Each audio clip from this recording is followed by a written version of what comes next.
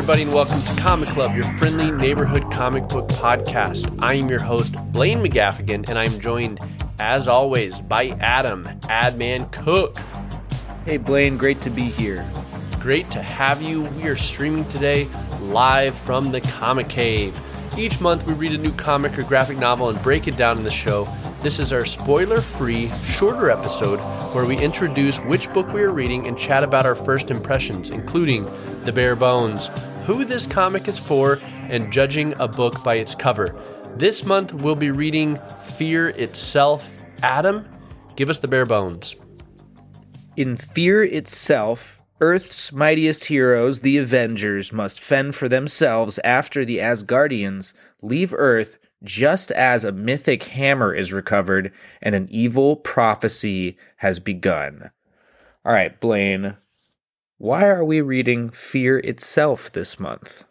Because we are on a Marvel event series. That's right. In 2023, we of course had Miracle Man Summer, we had Scott Pilgrim Winter, and now we're jumping into, for Q1, Jan, Feb, March, Marvel event season. We've had a ton of fun with these series we've been doing. It helps us kind of, maintain our knowledge around the subjects and have more insights and able to talk about it. And this is just one we wanted to do. And when we talked last month about Siege, that was kind of whenever I started checking out of some of these Marvel events.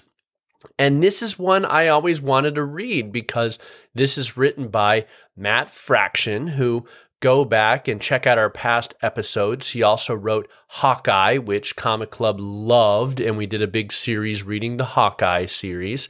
Fantastic comic. And this is his shot at doing a Marvel event.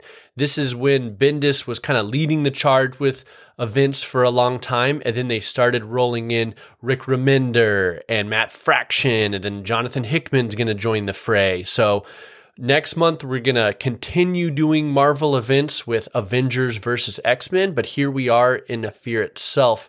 My memory of this book is this one was not as well regarded, and this is when people were starting to have event fatigue because of the number of side tie-in issues in all the books across the Marvel line.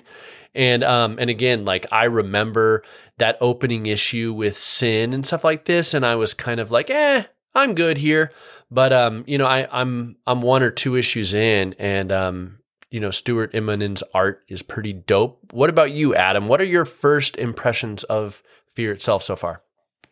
This is my first time dabbling in Fear Itself, so I'm just kind of along for the ride at this point. I'm one issue deep, and I'm just liking having sort of some classic good guys versus bad guys. It doesn't seem too complicated yet. We got a clear villainous presence with Sin, the daughter of the Red Skull. I don't know anything about Sin. This is my first exposure to Sin, so that'll be cool. But I always really liked Red Skull as a villain. I think that he was kind of one of the better villains, at least of the MCU, if we're just talking about the movies. I've always thought that the Red Skull was just a good villain. His motivations are very clear and defined. Power-hungry megalomaniac, and he's an incredible, visual spectacle too, very iconic looking too. And so excited to see his daughter now in the mix. And then we get a big dose of Asgardian stuff, which I think is always fun to have them kind of mixed within, not just doing a Thor story, but mixed in the Avengers. So it's kind of these cultures colliding. Yes. Something what you said about Red Skull that I think I always love is kind of not Nazis. I don't love Nazis, but I like this sort of story trope where Hitler was trying to gather all of these mystical artifacts and bring them under, his Third Reich, right? And so you see this in Indiana Jones, you see this in Hellboy, and you see this in, like you said, Captain America, the First Avenger, and a lot of Red Skull stuff, where they're always trying to, it's marries the historical World War II stuff where you have a very clear bad guy with some mysticism and some magical stuff. And it kind of creates this really cool clash that is always fun, I think, to revisit. And here Sin is kind of continuing the legacy. I did like a quick Wikipedia, and she is actually an old character from maybe the 50s. Maybe not that old, but an old character that Brubaker started to bring back in his Captain America run. So she, like with Crossbones and Sin, so Brubaker was the one that started to wrap her back into the universe and then give her a prominent role here with Matt Fraction's Fear Itself. He's so good at that. He's so smart about being like, you know what, that character was cool. We should just bring them back, right? Totally. And, you know, his run is going all throughout this time right now where it goes where, you know, Cap dies and then Bucky gets the shield. And it's so rich. And I love all the flashbacks into the history as well. So it's a great era of Captain America if you're also looking for something to read along with Fear Itself. So let's talk about who this book is best for. This is where we break down who we think is the perfect audience for this book. If you find yourself in any of these categories, you have to pick it up. And if not, join the comic club and read it with us anyway. Adam, who is this comic for? This comic is for fans of multi-generational family stories. Readers who are afraid of the upcoming presidential election. Occultists. Franklin D. Roosevelt stands. Everyone that read Neil Gaiman's Norse mythology book. Oh, yeah. And Marvel event completionists like us over here at Comic Club. We hope you pick up the book and join us. It's going to be a fun one. Let's move over to judging a book by its cover, where we like to imagine ourselves walking through a comic shop and happen upon the book sitting on a shelf. What do we think about the cover? What does it say about what's inside? How cool is the logo and everything else? Adam, let's judge this book by its cover. So this cover kind of gives us our classic late 2000s Marvel cover where they loved doing these stacked images, you know, giving you a two image thing right on top of each other. And this one's separated by the title. So the top image, we got the Avengers front and center. We got Cap, we got Spidey, we got Iron Man, we got Wolverine. Incredibly classic lineup.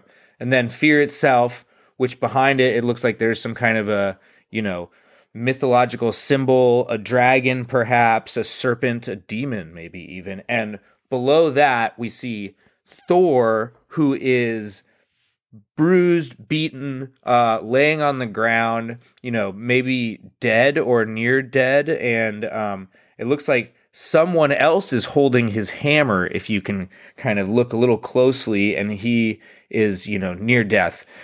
So I think this is a really intriguing cover, and I would definitely pull it off the shelf. I really love the character work, and I think it's just a great representation of kind of the big name superheroes that Marvel have. And if you see this, you would definitely check it out and say, what are they up to now?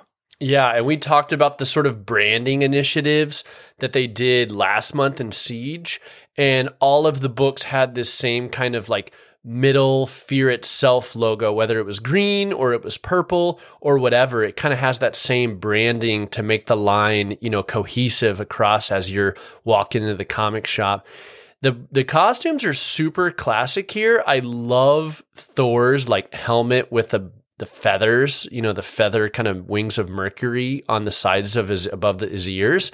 And then this also features Captain America here, not with his shield and mask, but kind of in this, you know, military-esque commander, whereas his mask is off, and it's kind of, you know, the Cap as soldier, Cap as leader, general, kind of, you know, commander of S.H.I.E.L.D. or whatever. I kind of love that era where he's puts down the shield and he's going to be the leader. It's really cool.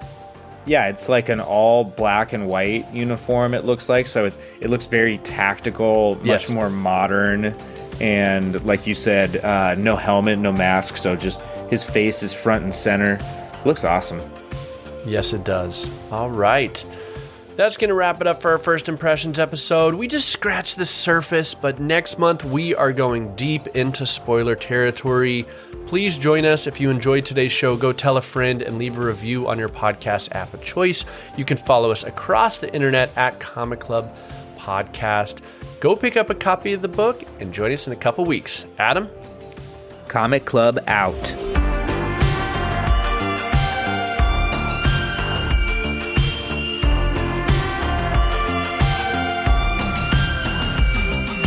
Comic Club is brought to you from Upper Esh Media. This episode was edited by Adam J. Cook. Our intro and outro music is by Tiger Cub. Katie Livingston at Living Kate designed our logo. If you enjoyed the episode, tell a friend, follow us on social at Comic Club Podcast, and join our Facebook group to continue the conversation online. Remember, everyone, read more comics.